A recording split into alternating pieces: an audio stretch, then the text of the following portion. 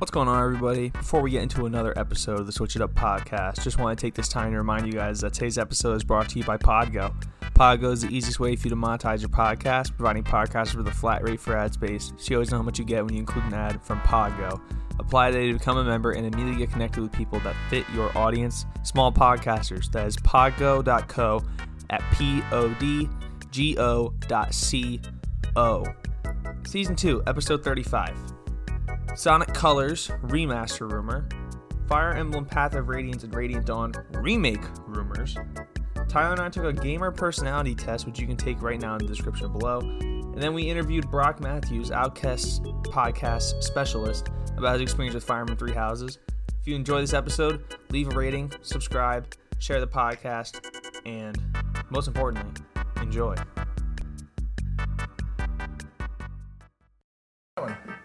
Let me try. Super Mario RPG, Sonic the Hedgehog, Donkey Kong 3, Adventures of Lolo 1 and 2, King's Knight, Dig Dug, Juman Fu, Harvest Moon. You write this song? Link Puzzle Pokemon, Toe Jam and Earl and Panic on Funkotron. Castlevania, Fatal Fury, Ninja Judge, Mario Comet, Razor Blazing, Lasers, Bases Loaded, Mega Turrican, Cybernator, Rolling Thunder, Dynastic Hero, Bubble Bobble, Double Double Dragon F-Zero. I get it, you memorized the song. Zero X and Donkey Kong Jr. Math, Ninja Gaiden 1, Ninja Gaiden 2, Ninja Gaiden 3. What's going on, everybody? Welcome back to another episode of the Switch It Up podcast, Season 2, Episode 35. My name is Tyler, joined as always by my co-host, Colby. Colby, how are you doing today on this not-so-sunny day today? Rainy. It's going to be a rainy week here in central Pennsylvania, but I'm doing well. I can't complain. You know, school's winding down finally, but I put on Twitter last week, I've just hit, like a wall. Like, I cannot find the energy to keep going through, but we're going to keep trucking along here because I do have a busy summer ahead of me. But you don't care about my personal issues, guys. You want to hear about the gaming, and the gaming has been great. I am back on my Three Houses bullshit, inspired by Brock Matthews. I am doing, as much as I've played that game, I've only done the church route once. So I'm doing the church route again, okay. And I'm going to recruit all of the Knights of Sero so I can learn all about their backstory, because I'm in a Discord with Tyler, in a Discord with Random Gamers Corner and Brock himself, which is fire. And I was just like talking, I'm like, why don't you just get to use the Knights of Sero as like a team? Like, you don't have to like for the church route. So I'm going to do that, and yeah, that should keep me occupied for another week for when I chug right along through, because I know what I'm doing, and then I'll be back on the dry spell. Not sure what to do next. New Pokemon Snap later this month, so maybe that's true. Maybe that's something that can quench my thirst. Tyler, how's Monster Hunter? Let's just cut Monster Hunter is great. It's the only game I've been playing aside from my gotchas. I'm still not fully done with it. Like, I'm not done with the story yet. I'm 69 hours in, I think. I was literally just playing it right before I got here on the call. But yeah, no, Monster Hunter, it's already been 2 weeks, man.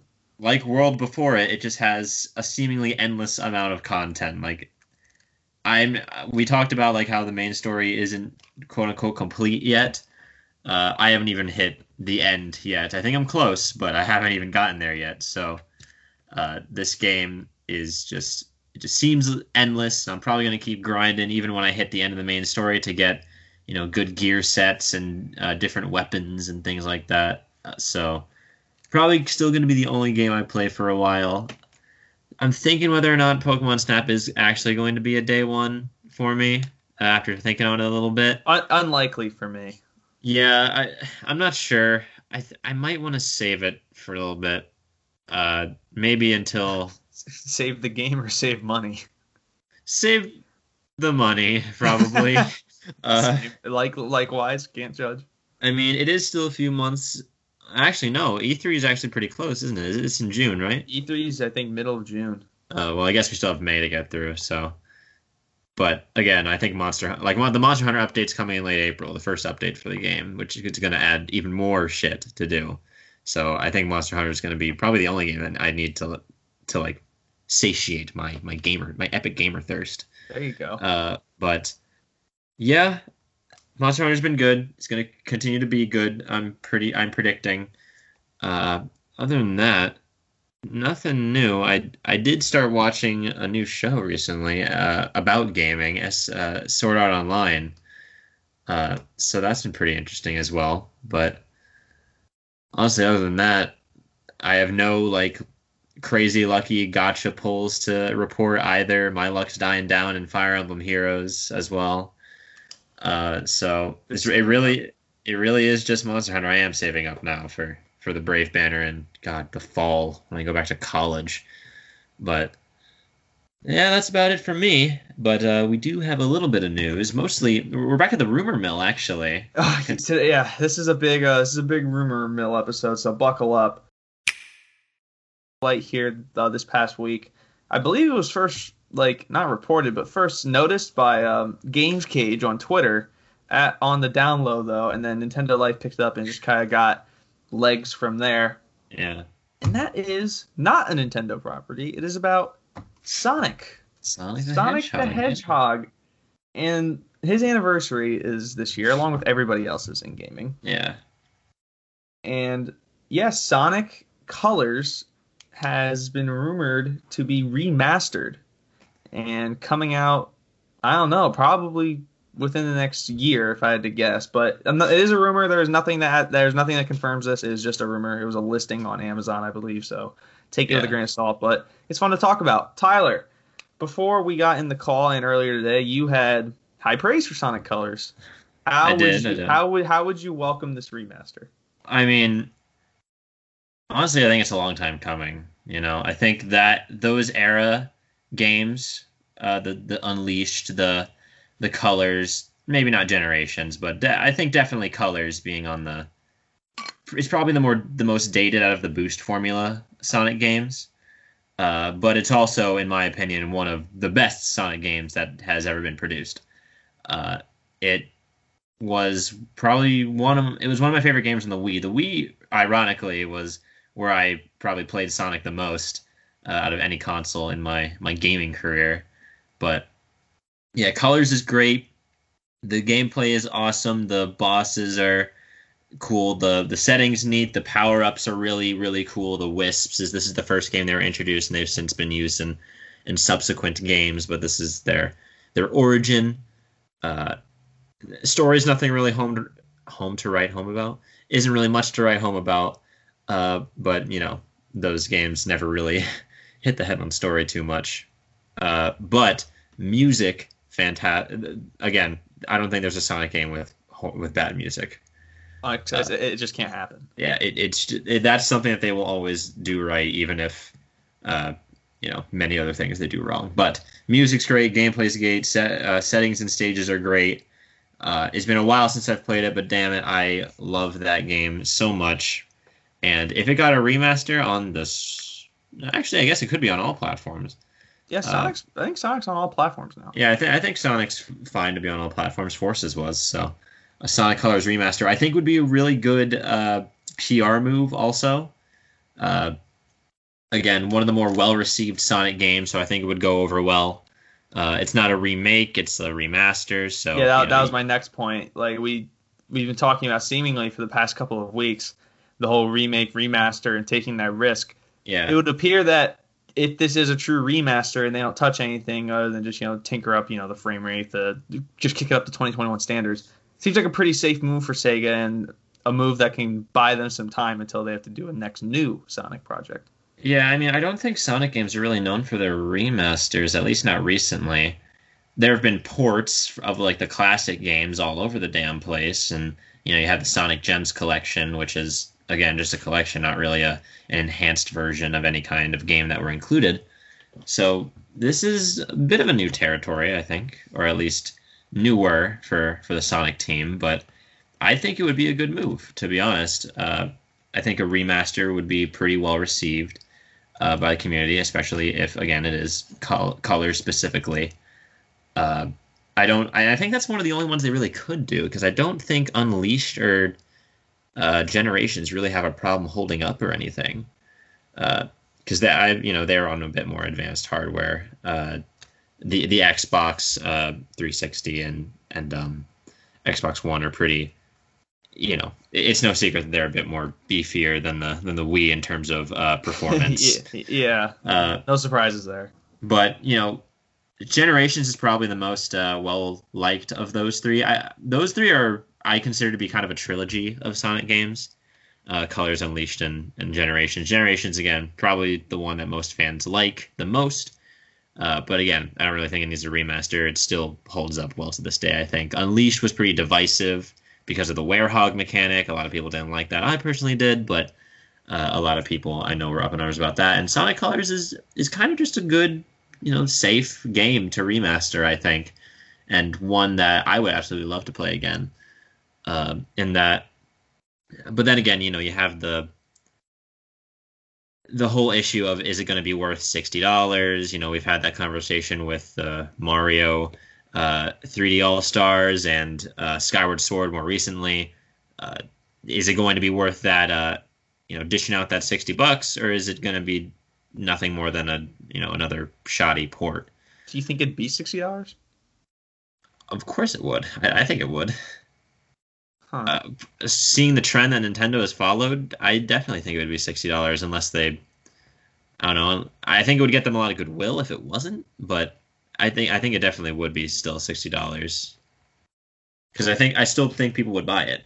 Yeah, just like people bought All Stars, and just like people bought, or people are going to buy Skyward Sword. So Sonic Colors, 78% on Metacritic, 4.3 out of 5 on GameStop. Has a user score of 4.5 out of 5 on Google. Seems to be pretty universally appreciated. And as someone who's never played a Sonic game, you're just talking about like fans like this, that, and the other, and don't like this, that, or the other. What makes a Sonic game good? Because there isn't, as you said, there's no real story element. So I'm assuming that Sonic games are carried off of visuals, music, and gameplay. Well, if you recall, I'm probably going to reiterate the exact same thing that I said in one of our Sonic episodes, where Sonic is a character that has just been so many things. Like he's it's kind been of funny. I know, like they've tried so many things. They've redefined him countless times, and he's been so many different things to so many different people over the years. He plays a lot of roles.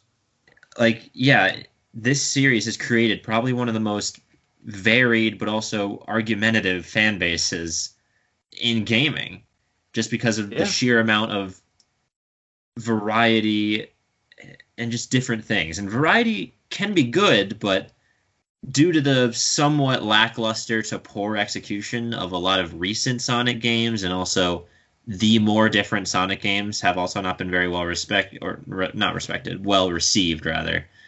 Seems to be the general consensus. I think that's the real problem. It's just that there's so many people who want Sonic to be something completely different from everybody else, Yeah.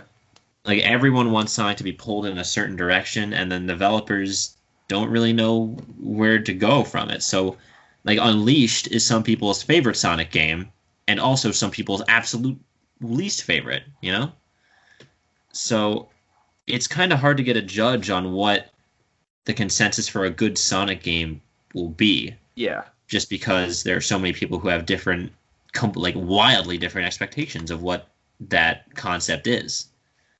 Do you think that like the developers in Sega, though, it's kind of like you create your own beasts, like create your own demons, because they have put Sonic in a lot of different places, different points in time. And yeah, that could be good for like, oh, this is the game's gimmick, like he's just chilling with King Arthur. Yeah. And next thing you know, he's like a werewolf, like almost has a Twilight Princess feel to him. Yeah, yeah. Whereas you have a series like Mario, which has been way more successful in recent years, and just as a whole, where he's in the same place. The only thing that changes are the gimmicks and the gameplay and what the main core concept. Not the core concept stays the same. That's what I was trying to say. Yeah, but the how you get there and the gist of it and what's around it is what changes. And it just seems like with Sonic, the core concept's always changing, and that's why you have this diverse fan base who all universally love Sonic, but what he is to them is so completely different. Yeah, I mean, you have modern Sonic, classic Sonic. You have Sonic Boom now. Even within modern Sonic, you have like the Boost formula or the Adventure formula, which no, I know Brock stands by that till the end of time. You have classic Sonic in the modern era or just the regular classic games. There's you have like the freaking motion control Black Knight and Sonic and the Secret Ring stuff, which I don't think many people would say is their favorite Sonic game, but that's still another genre they've dipped into. It's just I don't really know what they can do to solve that. They really have kind of created their own obstacle, I think, with that. I think in a sense Mario got lucky. Obviously they were smart about it and they saw what made him, they got like the perfect child, the secret formula. They really did. Whatever trump card you want to name it. They don't have to change too much of the general premise to keep Mario successful. Yeah. But for Sonic, they really have changed they have changed his core, I think, a bit more. They've tampered with it a lot. He just doesn't have like a definitive version, I don't think. No. Like you can't really point to one thing, one Sonic, and be like, this is the definitive Sonic. Is the modern Sonic the design Smash Brothers? Yes. Okay. Obviously modern Sonic is the most recent form of Sonic, but I don't think that you would. I think it may be a majority that says he's the definitive, but I think it would be it'd be close. Between that and original? Yeah, because you can choose original. Even like the adventure version of Sonic is sometimes classified as an entirely different Sonic from classic and modern, almost like a middle ground. But I don't know. Sonic, the journey he's gone through has really put him in a really weird spot now that, I think Mania was a really good return to form. Just in the classic format though. The fan-made game, right? Yeah, that was the one where I think Christian Whitehead and a bunch of other like Sonic, they were in charge of porting the classic Sonic games to mobile, as well as doing some mod projects as well. And Sega brought them on to make that new 2D Sonic game. And Mania was really good. Like, again, a return to form for classic Sonic specifically. But, then you have those people who really like modern Sonic. And then you try out Forces, and Forces is pretty mixed. And, it just feels like chaos. Like, it's hard for me to even wrap my head around. So I guess we'll reel back in with this and closed out. Colors remastered, good decision if it is real. Yeah, I think it is. I don't know. I don't think they can really expect to appeal to everybody in their community. Maybe not even a majority at this point. But I don't know. I can't explain it in depth because I'm not very articulate with this. With Sonic just makes my brain go out the window. But I think colors would be a good move to remaster. Out of all Sonic games, it seems like the obvious choice to me. That's modern, right? That is modern, yes. Modern is the sleeker, taller, slender Sonic, and then classic is a bit more tubby, shorter, 2D Sonic. What if in Smash Bros. Like they made just Sonic skins like what he's been throughout the years? That would be pretty cool. That would be cool. I know a lot of people would wanted that. They probably wanted, Adventure Sonic with his crazy ass rail grind shoes, and maybe some of his various transformations could also be skins. I've seen some mods of that as well. Isn't Sonic Adventure Sonic the one from Brawl? No, that's still modern Sonic. Okay, yeah, because Colors wasn't out at that point yet. I don't think. Colors 2010, Brawl 2008. I mean, I still think there was. I still think it's modern Sonic, though. I was about to say, 06 was out by then. Oh, yeah, true, 06. And I think there must have been something. Sonic 06, what a name. Yeah, I was about to say, well, that's not what the game was called. It was just called Sonic the Hedgehog, actually. So you just call it Sonic 06? I like that better. We call it Sonic 06 because, I say we, the majority of people call it Sonic 06 because... Sega call it Sonic 06. Yeah, I've been in Sega's office. I know that's how they call it now. But it was supposed to be like a soft reboot of the franchise for some godforsaken reason, and they totally fucked that up. So, That's why it was just called Sonic the Hedgehog with no suffix at the end of it. But now we just call it Sonic 06 because it has a nice ring to it, and also came out in 2006. So that it does, and we'll close with Sonic on that point, and we will get into a more rumor remaster remake talk. Yeah. Completely different direction, and what you'll hear more of later in a different context. Fire Emblem. Yes, this podcast's favorite franchise. Of course. Fire Emblem, Path of Radiance, and Radiant Dawn are getting remake rumors. Not remaster, remake. Rumors. Yeah. I mean, I feel like that game would have to be remade. For the Nintendo Switch. I saw this first from Stealth on Twitter, and I think he's the first person to report it. There was a source linked to it from Reddit. God bless Reddit. God, yeah. Fire Emblem Path of Radiance and Radiant Dawn.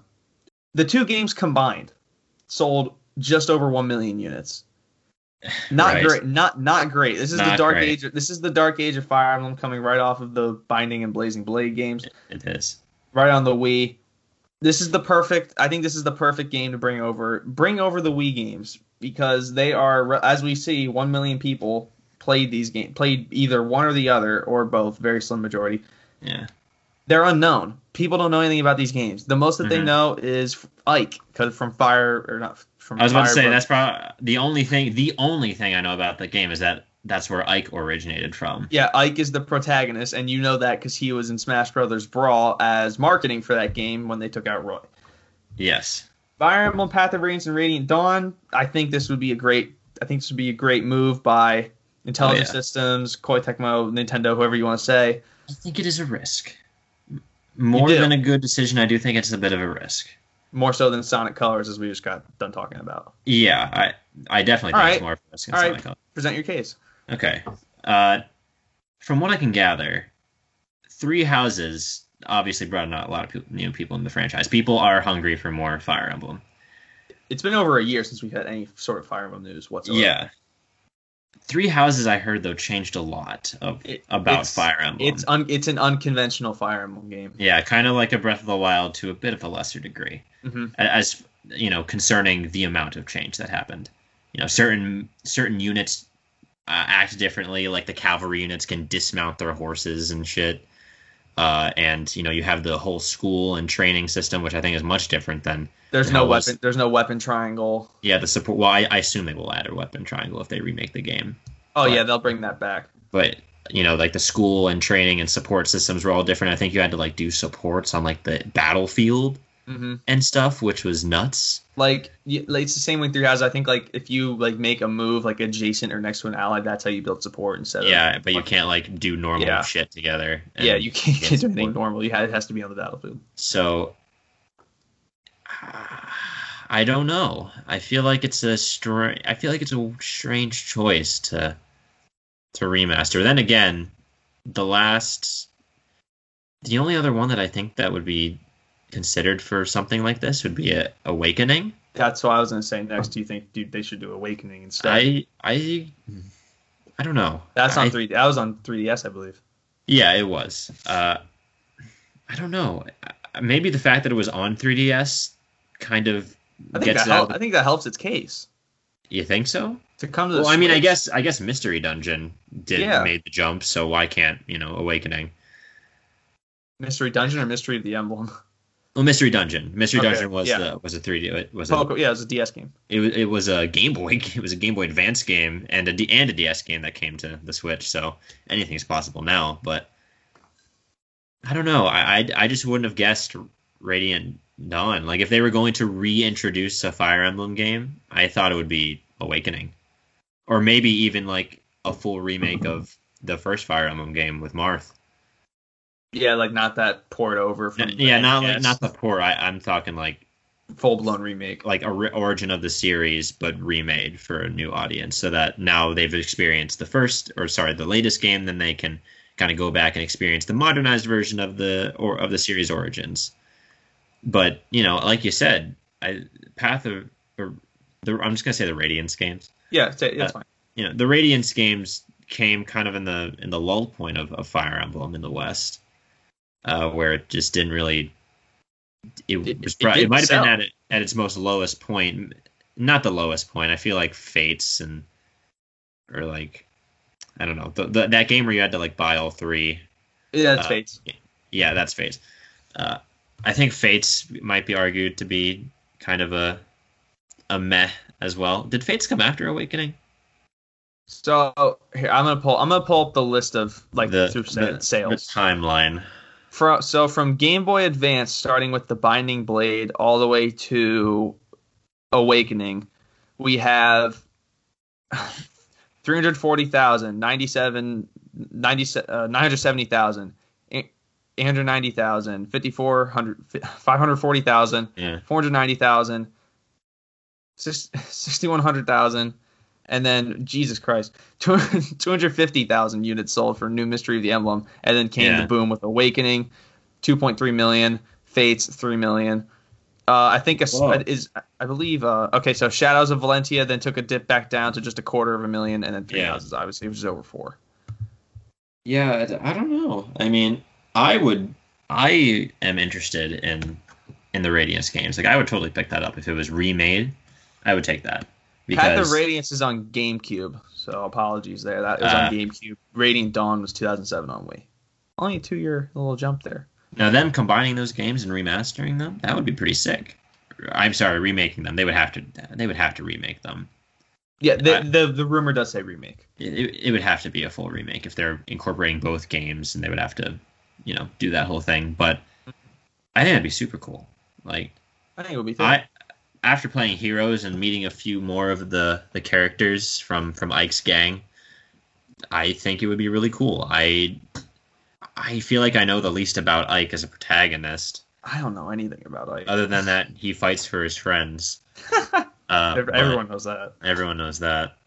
We like Ike, but I don't know. I guess it just wouldn't be my first choice of Fire Emblem candidates for a remake. It's interesting because I feel like Fire Emblem as a series is kind of in a place where they can kind of do whatever they want. I feel like they're at the peak of their powers. I just read the other day, Heroes has 15 million players, like downloads. Yeah, I know. It's huge. It's and then you have Three Houses, which is over 4. Like, you're at Fire Emblem since 2017 is really just at the peak of its powers, and just got another fighter in Smash. It can kind of do whatever it wants, and if this is the route it wants to take, that's fine. But as you said, like, wouldn't have been my first guess. I mean, I assume they're making a brand new game anyway, so this might as well just be extra for us fans. But I don't know. Which game was Alm from? That's what I'm interested. Alm and Celica. Was that Shadows? I want to say Shadows. I don't even need to Google this. I think I can go and figure it out on Heroes. He is from. Oh, come on, give me the game. Shadows of Valentia. Okay, yeah. Like, I'm interested in that because I think Alm is like the successor to Marth. He's supposed to be. That game also came out in 2017, so that would just be a straight port. That's true, but it came out. What system did it come out on? I want to say 3DS. Okay. Yep, 3DS. I'm not sure if it could. Awakening, Fates, Shadows of Valentia all came out on 3DS. Okay. I mean, I don't know. I still think Awakening would have been Awakening or the very first game.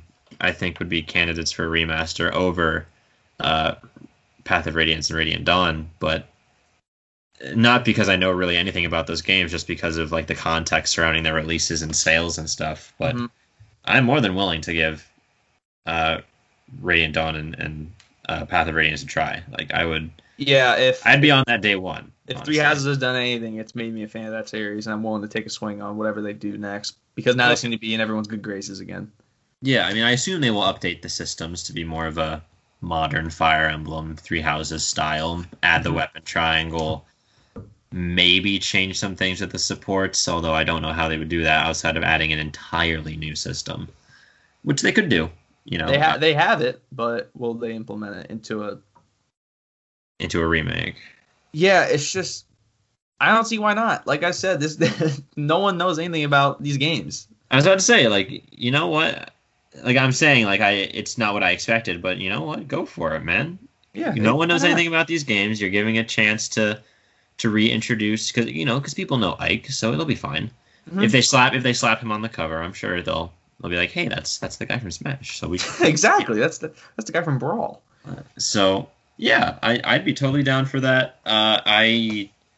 When do you think we would even get news on these things?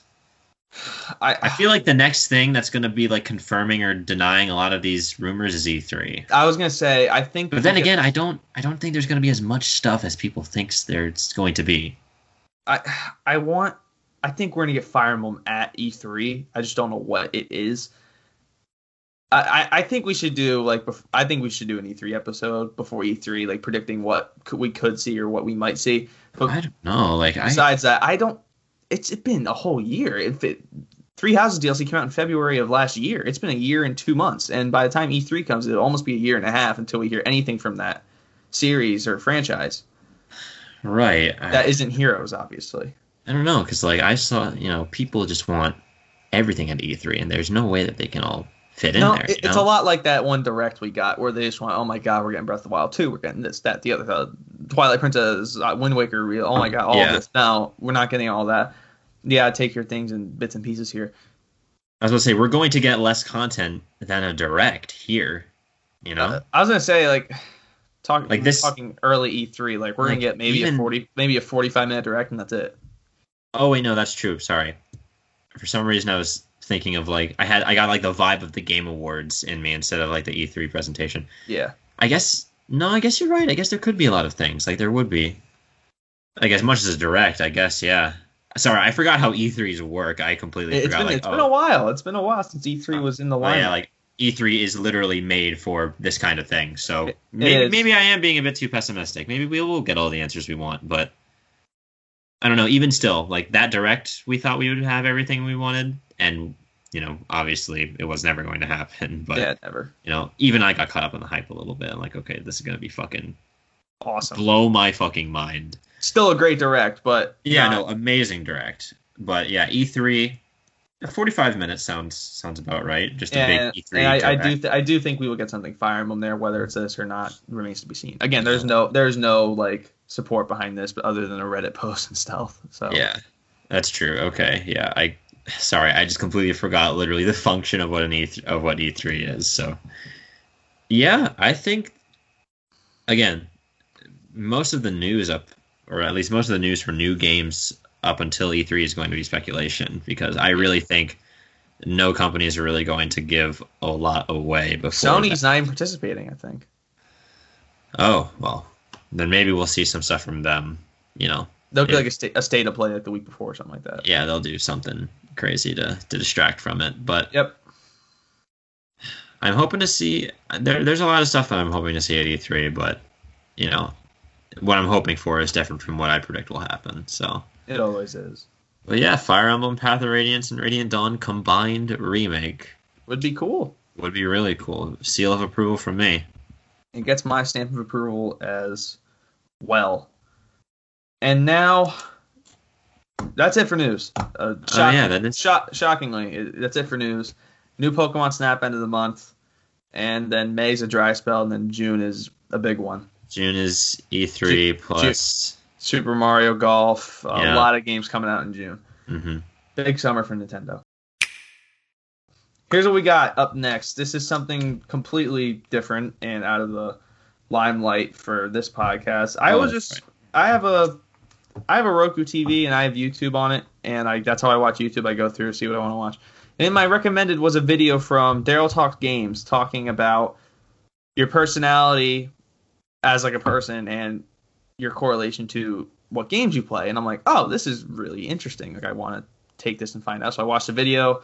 It's a great video. I'll link in the description, and I'll link the survey to the test as well. So I went on this website. I took the survey, and it gave me verbatim my personality. Literally everything in my core as a person is in my gaming archetype, as they describe it. And yeah, Tyler and I were kind of on the same page as we normally are with this podcast, and we're like, oh, we should talk about this for a little bit on the podcast. And I think it would be a great idea. I have my results pulled up I'm working on it. So, there it is. Okay, I'm looking through my tweets and I completely passed it. Okay. There we go. All right. Who wants to start, me or you? Well, since you found this, I think you can start. You can talk about like the questions and what you thought about it. What I didn't watch the video yet because I completely forgot that there was a video associated with this. So the video's really good, I think. If you want to talk about that as well, yeah. Okay, so the video basically it goes through this long thing where it talks about like personality, like the psychology of personality, and it talks about video games and are you more of a independent person, more quiet, shy? This is the type of games you play. If you're out there, cutting up the dance floor, first one taking a shot at the bar, this is the kind of game you play. And I'm like, oh, this is pretty unique and cool, and I'd like to see what this is. And the survey's cool because it literally tells you like what kind of games you would play, and in the video it's the same exact thing. And that's a little bit of the video. Again, it's in the description if you want to watch it. Daryl Talks Games. It's a really good video. I highly recommend it if you want to take this. My gamer motivation, my Quantic gamer type is architect. I am an architect. Architects are solo gamers that enjoy planning, decision-making, and progression. They prefer slow-paced, relaxing gameplay where they can plan and build something grand and enduring.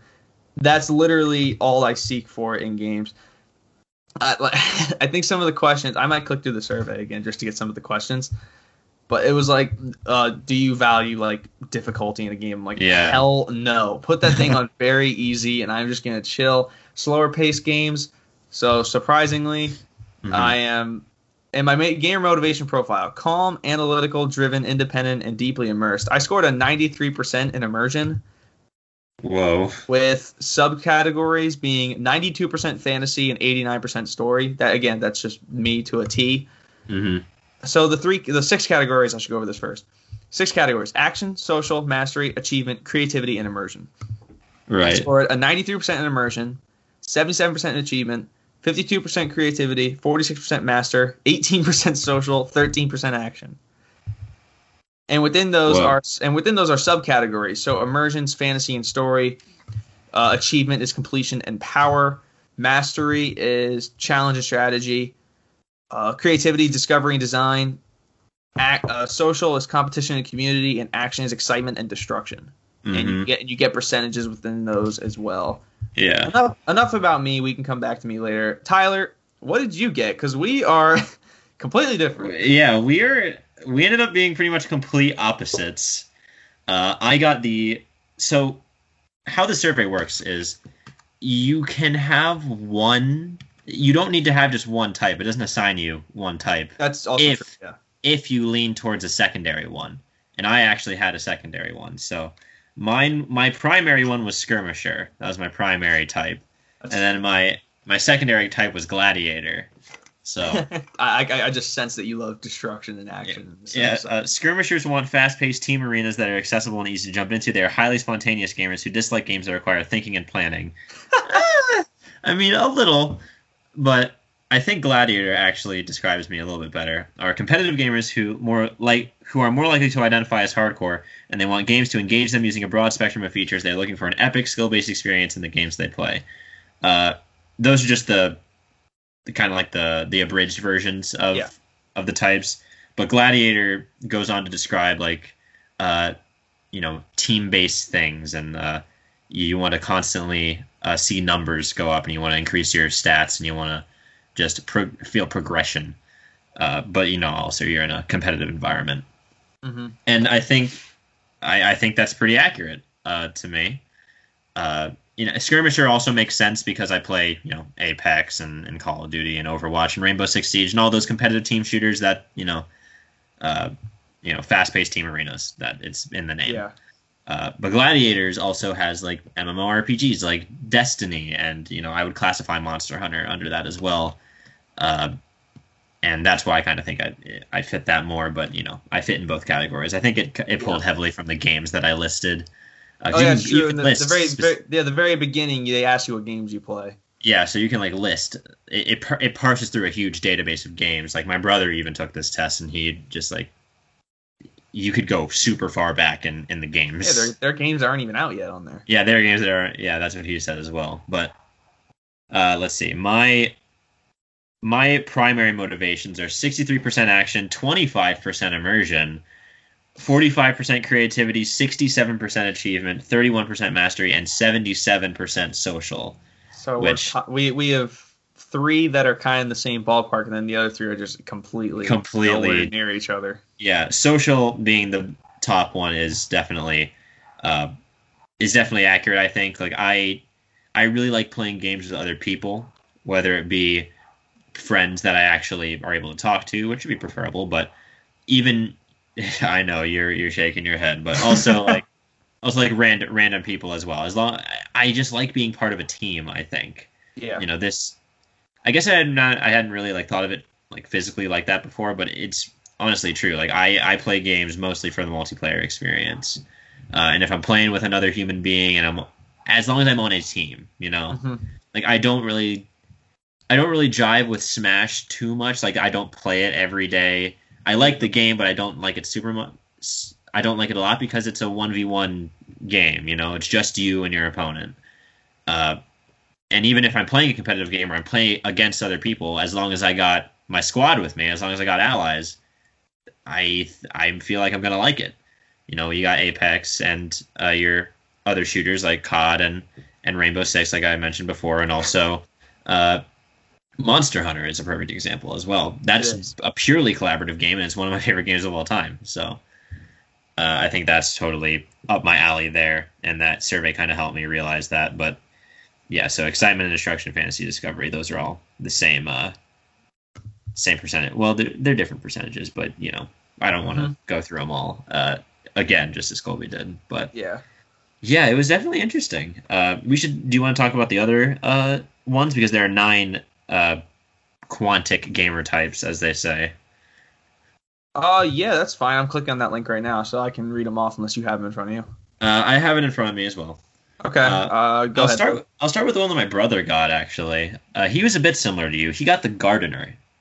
Okay, I'm looking at that one right now. Yeah, the Gardener is looking for quiet, relaxing task completion. They are looking for gameplay where the rules are presented up front as directly as possible and where the gameplay itself is more spontaneous and reactive. When X happens, I need to do Y. There isn't any stress or anxiety about having to plan things out 10 steps in advance. The Gardener enjoys task completion for its own sake, whether this is completing a level, collecting stars as trophies, or collecting collectibles. Among the popular games list, we see games like Candy Crush and Animal Crossing. Now, my brother really likes he likes playing The Sims a lot. So he's a social simulation guy. Yeah, I was about to say the only competitive game he really plays is Fortnite. And he really doesn't give a crap about how he does. You know, he just wants to do the challenges and get things done, you know, as well as, play with his friends. Mm-hmm. So I think that still kind of fits into that sort of area. But yeah, that's the Gardener. And which I was kind of surprised, but then, you know, it made total sense after thinking about it for a little bit. Next up is the Acrobat. Acrobats are solo gamers who primarily want to take on challenging gameplay and want to practice over and over again until they can take on the most difficult missions and bosses in the game. They enjoy games that are moderately paced and require some thinking and figuring out the game mechanics on your own. What Acrobats really don't care about is world building and window dressing. So in their popular games list, we see titles like Super Metroid, Tetris, and The Binding of Isaac. Not really for me, personally. No. I think, I don't know. I need a little bit of story in my game, personally. All right. I can take the next 2. All right. Next up, we have Slayers versus Skirmisher, which you're Skirmisher, correct? Yes, I'm a Skirmisher. Slayers want to be the heroic protagonist in a cinematic story. They enjoy games with strong creative visions and highly curated narratives and experiences. Slayers are solo gamers who look for slower paced, accessible gameplay. They care very little about power progression or strategic planning and prefer just to experience the game as it unfolds in the moment. In this sense, Slayers see games as highly interactive action movies. So in their popular games, you see a variety of narrative-focused games that tend to lead more linear on rails. Popular games: Firewatch, Uncharted, Tomb Raider, Detroit Become Human, and The Walking Dead Telltale series. Closer to what I would like as far as a solo perspective, but I really do value a lot of the world building and strategic planning and progression. I mean, honestly, like, I like playing those games, but I won't play them for long. Like, once I'm done with them, I'm done. And you and I have talked many times on this podcast that we value play Longevity, time yeah. and longevity and being able to play a single game for a really long time. So, Yeah. Good for some people, but not for us. And then we just do a skirmisher, but I'll just read the synopsis. Skirmishers. Yeah. Skirmishers are centered. You didn't read this, I don't think. Skirmishers No, I didn't read this. Okay. Skirmishers are centered on action, social motivations. The cluster of the 4 motivations on top. They're looking for fast-paced team arenas that aren't too challenging, don't require much thinking or planning. They want exciting arenas they can easily hop into. The low completion score means they are fine with more match-based games where everything resets each match instead of being persistent and cumulative. In their popular games, also see online shooters like Call of Duty and Battlefield. There's a much lower percentage of female gamers among skirmishers, and they are slightly younger than average. So you're just brown out with the boys. I was about to say, brown out with the boys. Some of my favorite memories come from those Black Ops 2 lobbies with the boys. Yeah, I mean, that not my style, but I do love those games. Yeah, and younger than average. I'm still in my prime, baby. Mm-hmm. Even though I'm turning 20 this week, I'm still young. All right, you got the next one's Gladiator versus Ninja? Yeah, I'm on it. Okay. Gladiators are much more likely to identify as hardcore gamers, and they want games to engage them using a broad spectrum of features. They're looking for an epic experience that provides team arenas, fast-paced, explosive gameplay, power progression mechanics, challenging gameplay that requires strategic thinking, and a rich world setting with lots to explore and customize. We see a lot of MMOs and shooters in this list of popular titles like Destiny, Gears of War, and Black Desert Online. Pretty much fits me to a T, honestly. Yeah, that's your secondary, right? Yeah, that's my secondary one. Arguably, I'd say that could be my primary one if I took it again. If I took the same quiz again and answered the questions just a little differently. I think I'm gonna take it again too. Why not? But yeah, that's my secondary one, and again, I honestly think that fits me to a T. This quiz really got me a bit more accurately than I could have really thought about. Yeah. But ninjas. Ninjas, like acrobats, care about taking on difficult challenges, but ninjas also want strategic decision-making, fast pacing, and competition. They see video games as places to test their skill and wits against other players. The low completion score again points to a preference for match-based gameplay where every match starts fresh, and ninjas aren't driven by an in-game progression as much as they're driven by skill-based mastery. In their popular games, let's cite titles like StarCraft and Street Fighter. I feel like I know a lot of these kinds of gamers. You think so? I think so, yeah. Like, I think Ninja and Gladiator are like, those are like who we grew up playing with.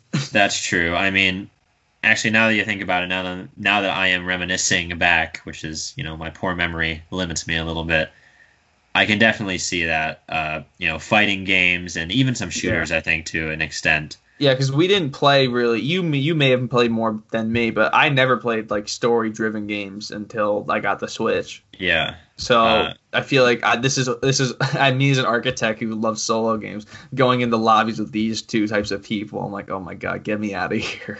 Yeah, it was. I have been kind of in the muck with these guys before, and their dedication to just being the best or just being really good at a game is wild. Like whether it be like games like Minecraft where you're not really competing against anybody, but you just know everything just because you want to, and just because you want to be the best at the game. Or obviously Call of Duty or fighting games where you just again want to be the best anyway and test your skills. Mm-hmm. Oh, there's more. Okay, you want to do these? I forgot there were so many. There's 3 more. So I'll take the last 3. Bounty Hunter and Architect. Bounty Hunter. Where the Slayer wanted an on-rails curated cinematic experience, the Bounty Hunter wants a game world where they can make their own through customization and exportation. So where the Slayer had low discovery and design scores, we see above average discovery and design scores here for the Bounty Hunter. And Bounty Hunters are also interested in power progression through leveling up their characters and upgrading their weapons. So they want to see their characters grow and become more powerful in the context of the world. This is also something that differentiates them from Slayer, who didn't care about power progression and seemed to be more interested in the moment-to-moment experience of the game. So here in Bounty Hunter's popular games, you see titles like Saints Row, Far Cry, and Mass Effect. I feel like I would be more like this if I played more of those games. I feel the same way. Because in their popular games list, I have played Far Cry and also Just Cause, but that's about it, really. Yeah, same here. But, I can definitely see that. I feel like I have a little bit of that. Yeah, I definitely have appeal. I have appeal in that realm, if you want. Well, speaking of your realm, you're next. Architect, baby. The architect wants planning and decision making that leads to progression and task completion in the game. They also want games with interesting settings and stories. They strongly prefer solo gameplay without teamwork or competition, so they have full control over their gameplay experience. This is literally me as a person. And they prefer games that are slow-paced, relaxing, and serene. This is a player segment that wants to plan and build something tall and enduring. They want to build something over time and have it not be destroyed. In their popular games, those see titles like Europea, Universalist, and Civilization. I don't play those kinds of games. But yeah, I don't think you've played any of those games. No, like Minecraft would be like the closest thing to it that I've played. But yeah. I feel like, so for me personally, we swap out. So what I take away from this is me. When I want to build something over time and have it not be destroyed, that's character levels. Yeah. Like story progression, all that stuff. I just like experiencing that for my own, and I love games with vast and great stories and worlds. So, yeah, that is kind of me to a T. And then finally, the Bard. Yeah. Playing a part in a grand story. Bard. Bards are social players who want to chat and interact with other players in game worlds that are rich with lore, story, discovery, and customization. They want to be a part of a grand story and a community of other players that together craft and shape the world and the stories that get told. For them, the game is a theoretical stage. They care very little about power progression and task completion, just want to experience the game world organically. And they're probably going to just see titles like The Secret World Fantasy and Final Fantasy 15, and I'm going to throw Dungeons & Dragons in there. For some reason, they also put in Animal Crossing and Undertale. I see that too. Which are not really multiplayer experiences like this game would. Well, I guess Animal Crossing is now. It's much more. I feel like those two are there because of the fandom that has surrounded them. Correct. Like it doesn't have to be an in-game, social thing. Those games like that have just created such an enormous fandom to experience the game together with that it basically fills the void of an actual multiplayer. And in the case of Animal Crossing, you share your islands, you share your ideas with people, you trade, you barter. Dear God, the Animal Crossing Discord is just a marketplace at this point. It really is. But I feel like I can see some of myself in this as well. Yeah. I feel like there's nobody who can't see themselves in a little bit of each category, Yeah, I feel like everybody has a toe in some water. It just depends on where you are swimming. Just depends on where you swim. I was going to say it just depends on what pool you've decided to kind of mainly stick to.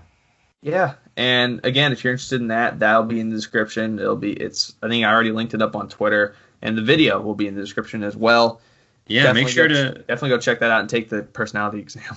Yeah, and share with us on Twitter or social medias what you guys got, because it would be really cool to see the combinations, because I want to see if there's like a Slayer Bard or like a just something that you would see completely different, but like when you actually know someone and their gaming habits, it makes perfect sense. Yeah, I definitely share with us on Twitter, and again, go check out the video from Daryl Talks Games. We aren't done yet. We have a segment here at the end where we recorded earlier today with our good friend and podcasting buddy, Brock Matthews, who is currently going through Fire Emblem Three Houses. And we got the chance to talk to him. He's been playing nonstop. He absolutely loves the game. And you're going to hear our little interview with him right now, actually. So stick around and hope you guys enjoy the segment here with Brock.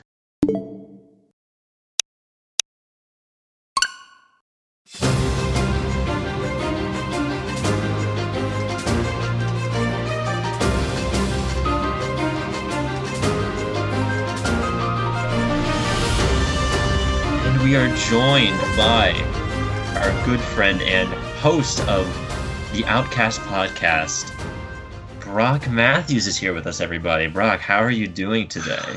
Oh, I'm doing great. I have a cup of coffee here, a bottle of water, because I was up till 3 a.m. playing a certain game that we are about to get into. Oh, no, that's wonderful. That's so wonderful. Absolutely. Like, I've already said to myself, and I think I called it on my own podcast, but I was like, I'm going to say to myself, I was like, I should have done this years ago. And I literally said it. I actually said it to Michelle, my mom. I came downstairs. I was shaking my head. She was like, "What? What's the problem?" I was like, "I should have done this years ago." She was like, "What?" She's like, "Get that gaming system." I was like, "Yep." She was like, it's a nice day out and everything, and you're in your room, and she just like shook her head and walked away, and I was just like, you don't understand. It's not a phase. I was about to say it's part of who you are now. If you guys are not aware, our lovely audience, if you haven't seen what's been going down on Twitter, which you should go check out, by the way, we're Outcast Podcast, Switch It Up Pod, we're a good follow. But Mr. Brock has recently purchased a Nintendo Switch with a copy of Fire Emblem Three Houses, Colby and I's most recommended game for the system, maybe outside of Breath of the Wild, but certainly a top 5 game in our eyes. And Brock has dove headfirst into its story and gameplay, and has been just absolutely chugging away. He's 2 chapters off from finishing, and we decided to bring him on. He was gracious enough to come on our little podcast and do a segment about just talking about the game, his experiences with it, and what he thinks so far. So Colby, I'll let you take it away if you have any questions or anything to start it off with. Wait, Yeah, Tyler. before we get to the questions, I tweeted this, but when the game came, I didn't understand that I had to open the dock. So when I said instructions unclear on Twitter, I was like, how in the hell do I get this thing to get onto my TV? And I sat there for a good 25 minutes. And then I took the dock, I looked at it, and I was like, wait a second, what's this? And I popped it open. I was like, are you kidding me right now? And I finally understood. I was like, there we go. And then after that, it was smooth sailing. I have not stopped playing since that Tuesday or Wednesday. It's been nonstop. I should probably go to therapy now, but who knows? Dude, literally, a month of my entire existence has been spent playing that game. You're good until you reach that point. Then you probably should seek help. I was about to say, I've played over 200 hours. Colby's almost tripled that. Oh no, I have. I know he has. And Brock re-inspired me. I'm playing it again. So we're only gonna get that hour count up. It's a self-perpetuating cycle. We're all just gonna be slaves to this game. But just when the first speck of dust hits that case, it finds a way to get shaken off. Right. I mean, hey, if Monster Hunter wasn't here, I would be playing that game. But he's not I'm lying. sure. Every time I get on, that's all he's playing. I'm just like, Monster Hunter, I see. But we're not talking about Monster Hunter. In this segment, we are talking about Fire Emblem Three Houses. So the 3 houses. Yeah. Oh, by the way, I feel like we keep getting things to say before we actually start the main meat of this, but I was talking to my girlfriend because she also is a big fan of Fire Emblem Three Houses, and I told her about you and your situation and what you were doing with Fire Emblem, and she asked me what route that you chose. And when I told her that you had chosen Black Eagles as your first playthrough, all she did was she blocked gag. on Twitter. She gagged and then she walked away. She said when he plays Blue Lions, then he can get back to me. But based on our conversation before this segment started, that might not be your next route anyway. But yeah. Anyway, I just thought that was funny. Colby, please take it away. Everyone hates On the Bay, and I just don't understand why. Cole and I are the only ones that understand, and I honestly just don't. You two have taken very similar beginner I was about to journeys. say it's been eerily similar, where we both pick Black Eagles because we're swooned by the waifus instead of story. We let a lot of people die in the beginning, but unlike Brock, he goes back and gets them. I just chug along. Yeah, he just charged ahead. Yeah, I feel like all three of us at some point were, maybe Brock to a lesser extent, but Tyler and I were, when this game first came out, but way back in the summer of 2019, we were like on the fence about it because, it's JRPG. Fire Emblem was a iffy franchise at the time. Now it's kind of like a staple for this game, anyways, on the Switch. So, Brock, I just want to know, like, what are your thoughts on the game? Literally every other podcast that we've collabed with are big Fire Emblem fans, and it would appear that you are following course here. Overall, it's a great game, but when I did not know how to feel when I first started it, because I've never played a game like a what's the game like? Just the type of game that Fire Emblem is. I have never had any experience with it. But in the beginning, like I think it was the very first mock battle or whatever. It was when I automatically had someone die, and I picked classic mode because I wanted the challenge. And my theory was, I'm just gonna go straight out attack, no strategy whatsoever. I'm just gonna go attack them. And I lost someone right off the bat. I was like, okay, I'm gonna have to actually think and strategize here. And after I did that, everything's been smooth sailing. But I lost Casper, man. I don't want to say he's my favorite character, but he's probably my top 3 out of my favorite characters because like he's just so energetic and he's ready to go. And I loved him for it, but sadly I lost him, and I think I had a tear come out of my eyes when I lost him. It's just like, why must the good die young? But the only type of game I ever played something like this was there's a game on PSN. And by the way, my PlayStation is collecting dust in the corner of my room. By the way, guys, I have not touched it since last week, but. There's a SAO game that's similar to that, but it's not completely like Fire Emblem. But that was probably the only other experience I've had. Listeners that are listening to this, and if you're like, I mean, these people that listen, you guys probably have a Switch. But anybody else that like, go buy a Switch and go buy a Switch. I'm not saying go buy a Fire Emblem, just go buy a Switch. You know what? I lied. Go buy Fire Emblem. Highest selling RPG strategy RPG of all time. Yeah. Yeah. And there's a reason for it. I think I'm going to be more blown away when I get into the other 2 houses, but what I've experienced, what I've gone through so far with like the story with the Black Eagle and stuff, I'm so invested. Like I'm not fast skipping like any dialogue at all. I'm probably taking so long with this run through because I'm like actually reading every dialogue because I personally think if I do like, what do they call it? It's like fast forward or whatever. I feel like I'm gonna miss something, so I don't skip anything whatsoever. I'm sitting there in my gaming chair and I'm just reading. I feel like it's also easier because every line is voiced. Yeah.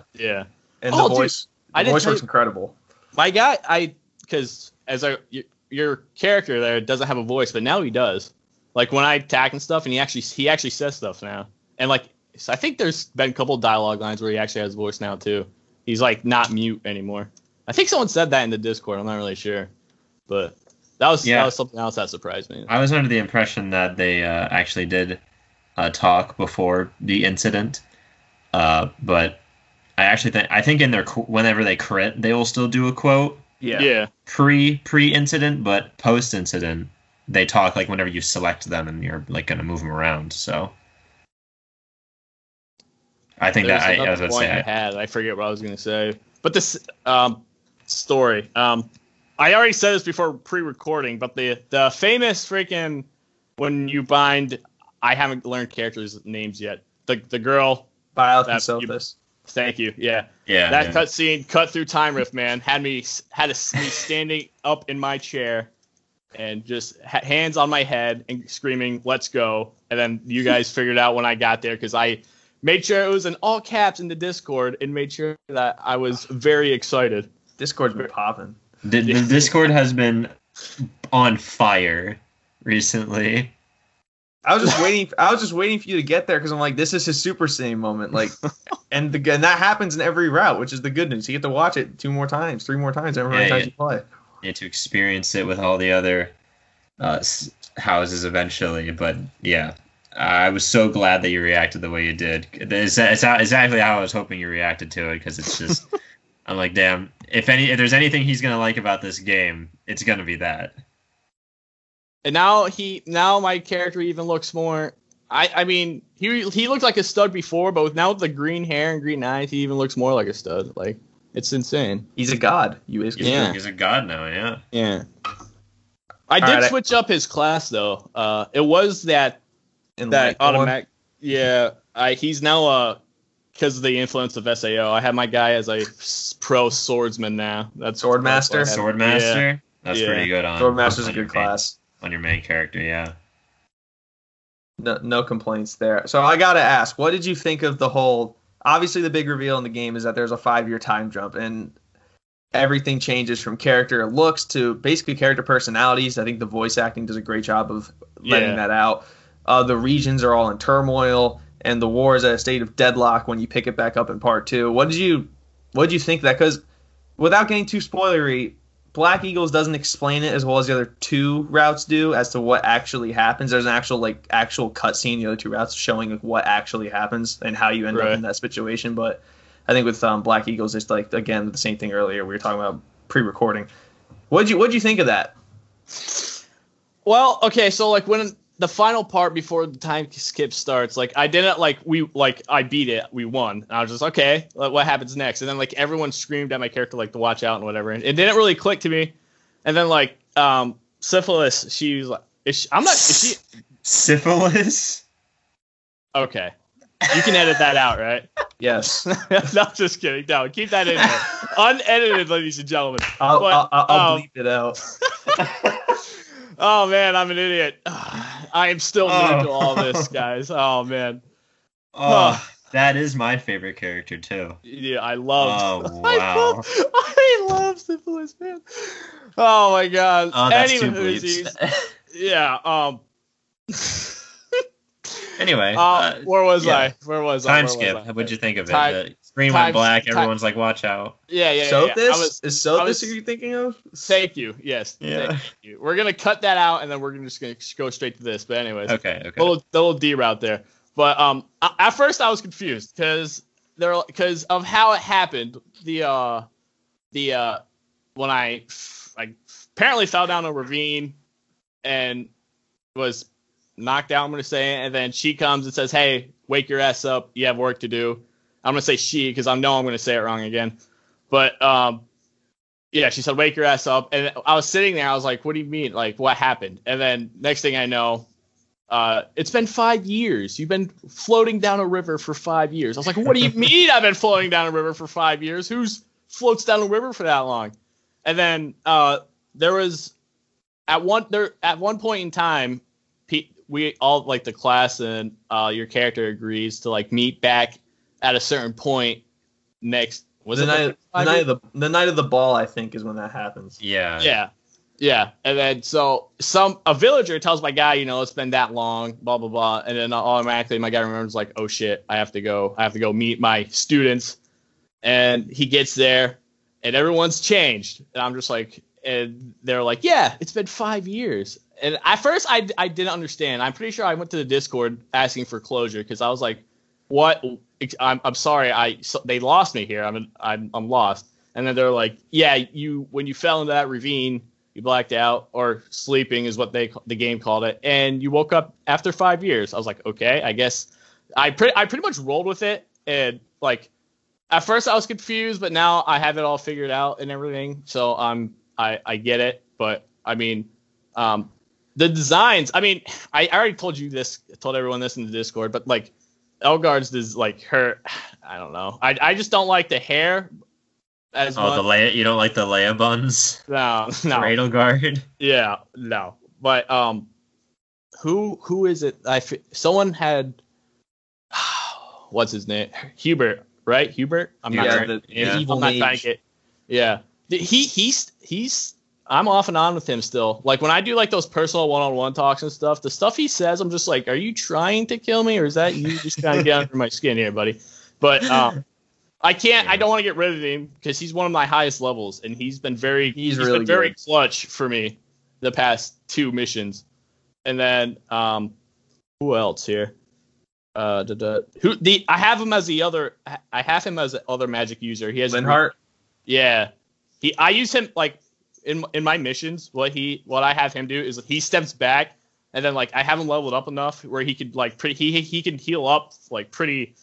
He doesn't have to be very close to anybody, is my point here, but all he does is he stands back, and every time someone's about to die or they need to heal up, I just have him heal everybody up. That's exactly what every other player has in this. I was about to say that's Linhardt's favorite role.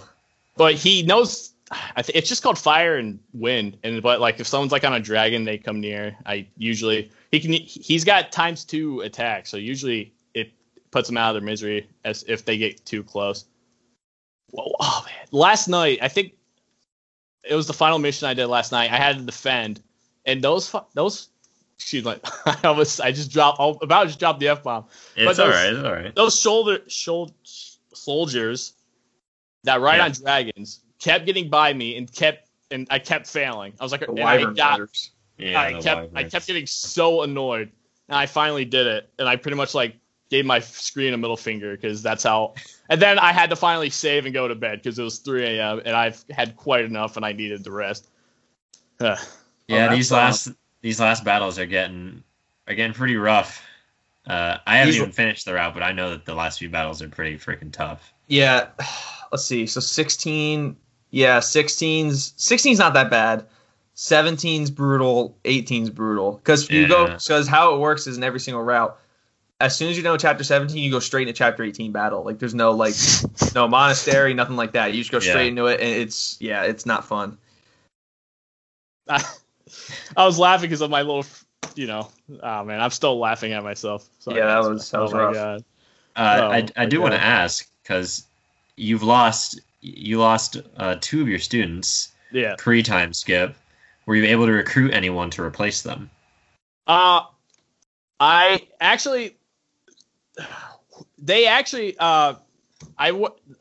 think it was the final battle I did, but there was a battle where I didn't kill her, her hit points hit 0, and then it gave me the option to recruit her or just to finish her off, and I recruited her. I think it's Mason. I think it's Mason's favorite character. That sounds like Lysithea. Yeah, white-haired girl, golden deer. That's mage. Yeah. And then I recruited her, so she's on the team now. And after the time skip, a guy. Can you guys hear me? Yeah. All right. Yeah. Goddamn mic died, but let's see here. Lawrence probably the purple-haired guy. Those are the only 2 in that game where they give you that option. Yeah, those are the only 2 that you can do that with. Okay. At the bridge, right? Yeah. Yeah. That they didn't give me an option. After it was like the time skip happened and he was automatically on my team. Is that right? He used to wear the mask in the beginning. Oh, Death Knight. The Death Knight. Oh, Jaritza. Yeah. Jaritza, the Death Knight. Yeah. He's automatically on your team. He's an Empire alias. Yeah, that's true. Got him. And before the time, dude, I don't know why she's being so hard to get, but I've been trying to recruit Mercedes, and she's just not interested. I don't understand why. She's just not interested at all. So a recruiting tip for next playthrough, whatever they specialize in as a class, you have to get that up to I guess quote unquote impress them. Yeah, for you need to get your character's skill that corresponds with that up. Yeah, so Mercedes is a magic user who's primarily uses white magic to heal people. So if you get your healing magic up, and you have to be support with her, so you have to have meals with her, support conversation, stuff like that. Yeah. Okay. Who else? There's a female, of course. I've tried recruiting. Who was it? To replace Dorothea. My idea, the beginning of the game, my idea was I'm just gonna have a harem of an army. It's gonna be me and just a bunch of females. But it didn't work out how I wanted. But thankfully it didn't, because we're pretty solid how I have it right now. But man, what's her name? There's one more girl that I tried to recruit from Dimitri. God, I hate that. Annette. I hate Dimitri so much. Annette, Ingrid. Annette or Ingrid are the only other ones, I think. It's not Annette. I know who. It has to be Ingrid then. Ingrid's blonde hair flyer class. Yeah, blonde. You did that mission where you had to go save her from her weird suitor. Well, no, he didn't, because Dorothea. Oh, you did? I thought Dorothea died before that, so you don't get that option. No. That's the Ingrid. It was Ingrid. Ingrid? Right? Yeah, Ingrid. Oh, it must still happen even without Dorothea then. Yeah, she's been accused of being racist because she hates the people of Dusker. That's true. But yeah, she's good. I recruit her in every single class too. She was your first love, Colby. She was, and if you remember, I just refused to marry her for some reason. I just wouldn't do it. I don't know why you did that either, but you've never married her, have you? In every place I recruit her, but I eventually did it. I finally did it a couple playthroughs ago in the Golden Deer. I recruited her from Blue Lions. I finally did it. Don't worry. I was about to say we've tied the knot. The gears were turning. I'm like, Wait a minute. That's like his favorite one, and he's never done it. Oh my god. My first love was Edelgard, just a lot like Brock here. Oh, I was about to say you were enraptured by the Dude. Flame Emperor herself. Screw it. All right, How was that reveal, Brock? The Flame Emperor reveal. Oh man. I had the story. I don't want to say it was going too fast for me, but just like it showed me the Death Knight in the first time, and I was I was literally scared shitless. I was like, this guy's literally just gonna obliterate my entire team. And then someone in Discord was like, you don't have to attack him. I was like, oh, thank God. So I didn't. When I had a first run in with the Death Knight, I was just like, okay, I'm not fucking with you, buddy. I'm just gonna go this way. You stay over here. And then he shows up again, and I was just like, okay, I've had enough of you. And then it was a mistake to do, but I did it. I finally did it. I beat him, but turns out I didn't actually kill him because he comes back. But Brock comes to find out. He joins up with you if you decide to join the Empire. Mm-hmm. The red, oh man, that's actually, I don't want to say it's a question, but okay. So the Red Empire is the one with like the whole mask, and then his voice is like, I don't want to say. Yeah, that's Flame. not actually. Wait, was the Red Empire Ingrid? Edelgard? Yeah. Edelgard? Yeah. The Flame Emperor is Edelgard. The Flame Emperor is Edelgard, yes. So like the whole mask. So I was right. It was her. Yes. Yeah, you're it was right. her. Someone told me I was wrong. That's why I got. No, that's her. Okay. Okay. Oh, I told you were wrong because I didn't want you to figure it out too quickly. Oh. Okay. Yeah, that's why I said on Twitter like you were onto it. Like I thought that's why I thought said they that. revealed it like immediately. I thought they revealed that like No. pretty clearly. I forget what the cutscene was. We defeated somebody, and It's she- it's in Remire Village. She has to do is join her, but you can't actually join her at that point. Oh. Yeah. Either way, I said, wait. Okay, yeah, it gave me the option. I said no either way. I was like, fuck off. But at the time, I didn't figure it out. Yeah. Yeah, okay. That makes a lot more sense now. But because like I was so confused because like when I tweeted that out and I said it in the Discord, I think it was Alex who's just like, nope, nah, you're wrong. I was like, oh, okay. And then that cutscene where someone was like, yeah, she's gone. I was just like, wait, that's oddly convenient that this person shows up and she automatically just disappears. That's why I thought, but They disguise it in every route where every leader. Yeah, every Does. leader will leave at that point, so oh, okay.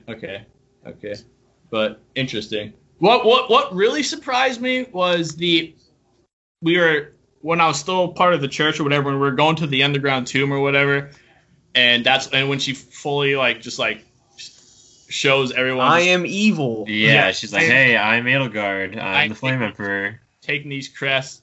And no, they did not get away with one, by the way. I was really impressed with myself. Wow, Pro good job. God gamer. But when that all went down, I was just like, how could you? And then that whole decision's like, do you kill her or not kill her? I was just like, I can't do it. I can't kill her. And I was in the same exact Yeah. boat. So I texted Tyler. I'm like, they're giving me the option to kill her, and I'm like, I can't do it. And then Hubert comes out of nowhere and just like, thank you. I was just like, yeah, no problem, buddy. Let's teleport out of here. Yeah. Teleport out, and then, then Rhea is like, hey, I'm a dragon. Dude, oh my god, that final cutscene before I went to bed, she is not happy. She was like scream mode. She was like, she pretty much was like telling me like, you're going to die. Yeah, you're gonna cross paths with her a couple times here soon, Yeah. and that's not fun at all. No.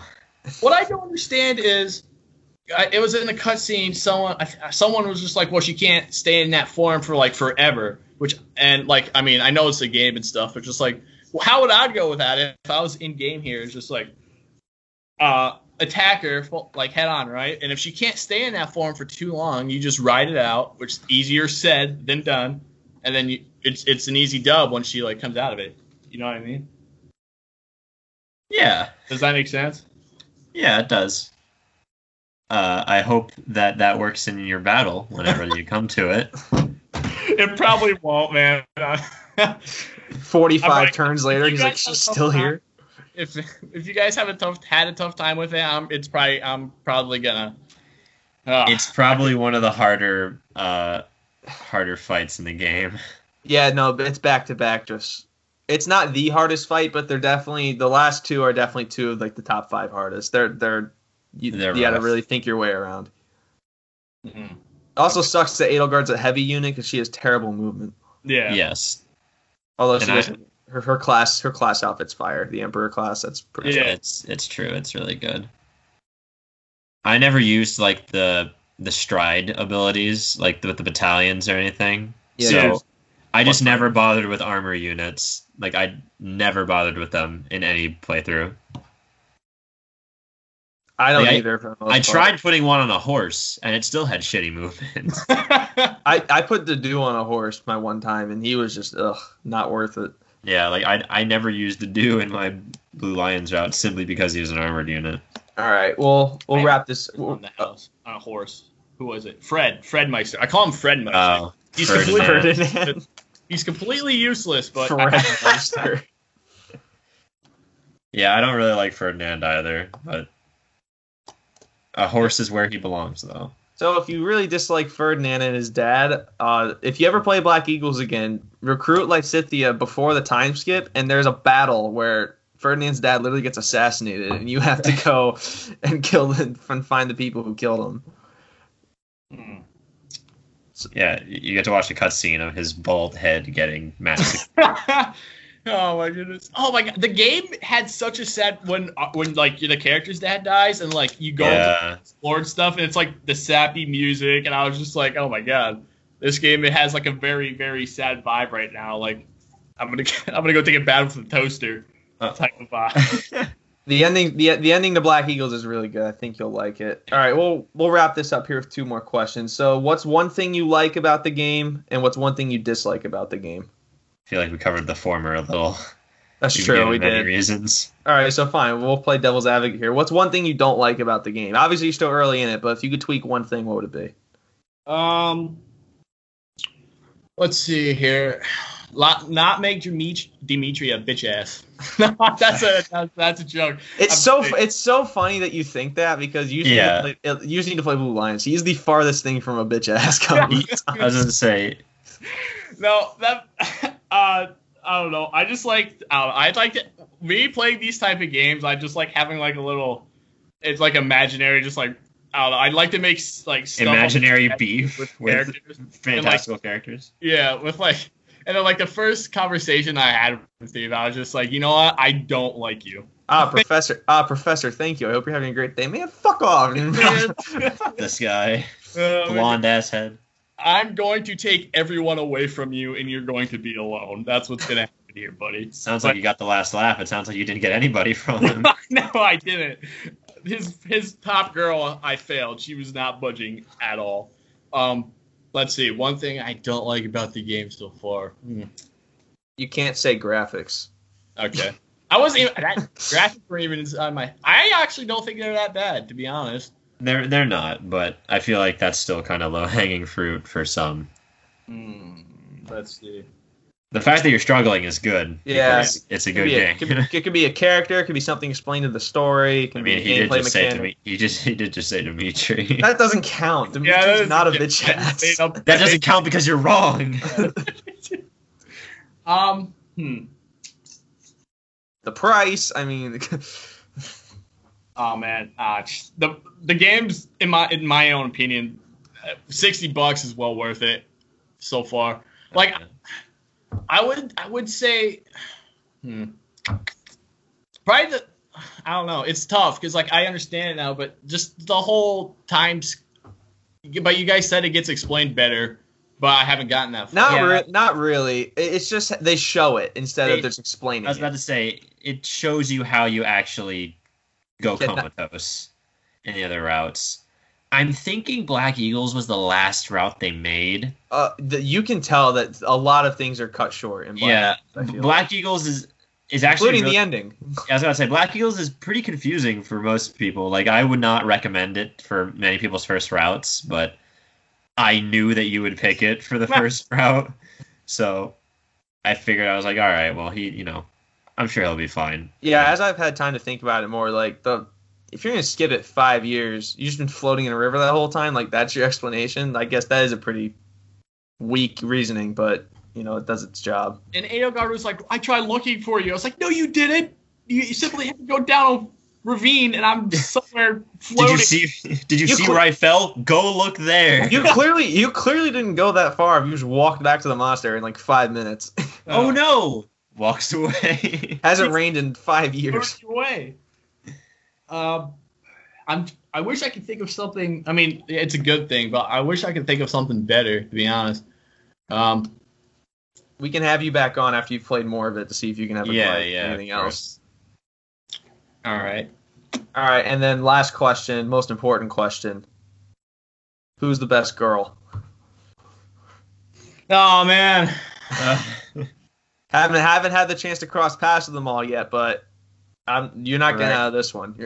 Yeah, at this point, you got what you got. Oh, man. I'll probably... Say it. Say it. Come on. No, it's between two, and you guys probably know who the two are, but say them. I'll say, listen, because I'm full hedging, trying to get like quote unquote a romantic type of thing going here with Edelgard, so probably Edelgard, but Mercedes is like right on it, man. And he hasn't even like used Mercedes at all, and he still thinks she's the best girl. Wow. Yeah.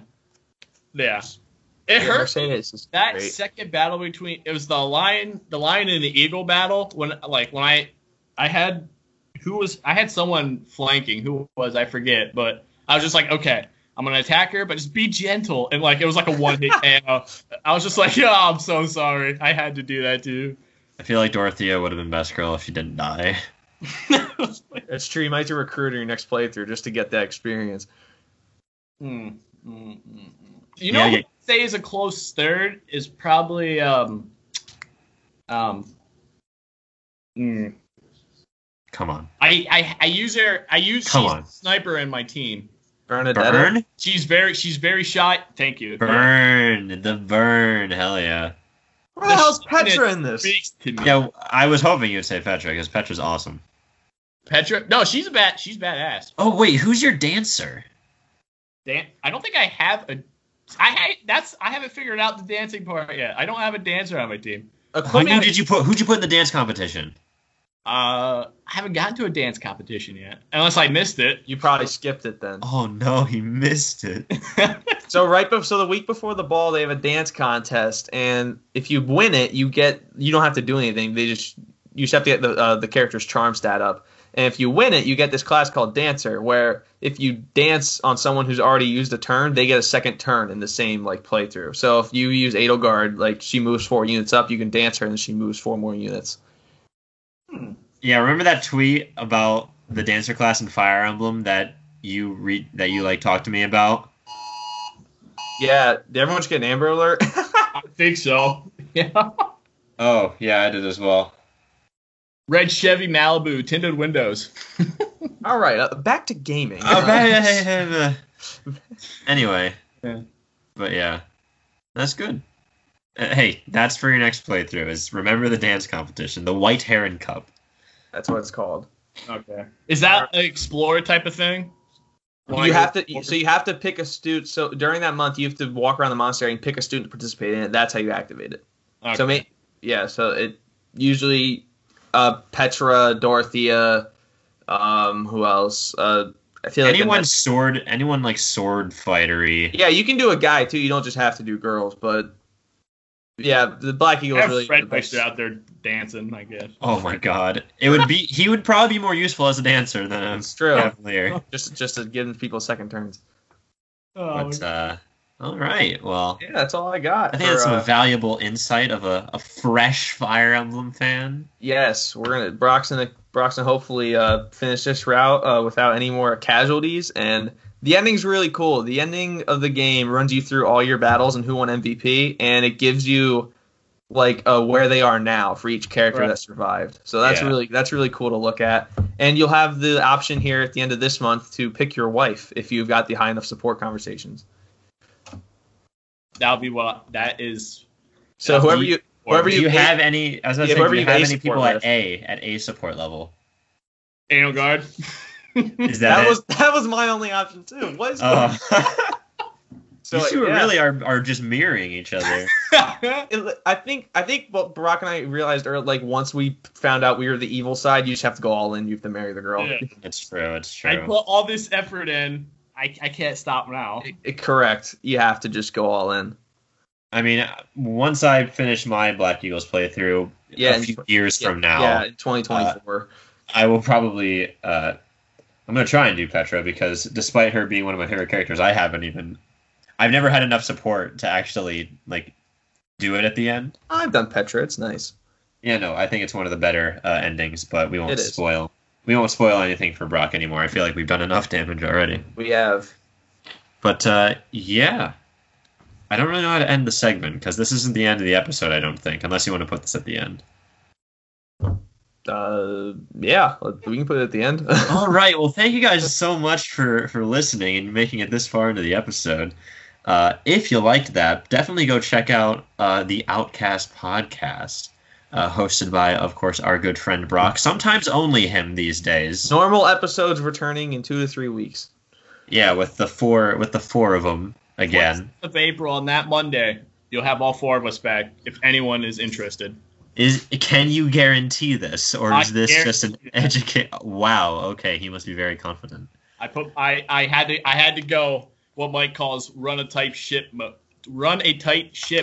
on them, and they gave me their word that it's gonna happen. Let's go. All right. Well, is there anything else you'd like to say to the audience about the podcast, about Fire Emblem, about anything before you go? Just go play it. Go buy a Switch and go play it. It's literally that simple. I did it. If I can do it, the running guy with just like Call of Duty games, if I can do it, this system and game has has my, like I said earlier, my PS4 is collecting dust in the corner of its room. And if I can do that, anyone can do it. So just go do it. It's that simple. I mean, listen, the Switch price, the games, I get it, but you know, you're not going to get something like this. It's worth it. It's that simple. It's just worth it. We've acquired another walking advertisement for Nintendo. Exactly. Yes, they really should be grateful. Eternally. But all right. Well, thank you again, Brock, for coming on. It was great having you. I'm sure we're going to be talking to you again in a very short amount of time to get your final opinions on the game once it's finished, and I assume you will be starting a new route by that point. Colby. What time is sorry. it? No, it's fine. 12:23? Dude, I got a whole hour yet. Oh my! That's why we're getting you out of here. You gotta go play. Yeah, okay. I was about to say, Colby, do you have anything before we send him out to continue his journey, finish his journey? Like I said, thank you all for listening. Like Tyler said, thank you all for listening to the episode. Tyler didn't ask for it. Tyler did not ask for it. It is his birthday week. Now is officially his birthday week. So if you want to leave a present for Tyler here, if you guys just want to leave a rating and subscribe wherever you listen, that is more than enough for Tyler to go into his 20s as a happy man. So leave a rating, subscribe, tell us what you think about the show using the social media links down below. DMs are always open. Go check out Brock's podcast at the Outcast Podcast. Go check out his Twitter as well. All of that will be down in the description. As Ty said earlier, we are good follows. And that's all we have for this episode, and we hope you enjoyed it in its entirety. And we will talk to you guys next week. See you next week, gamers.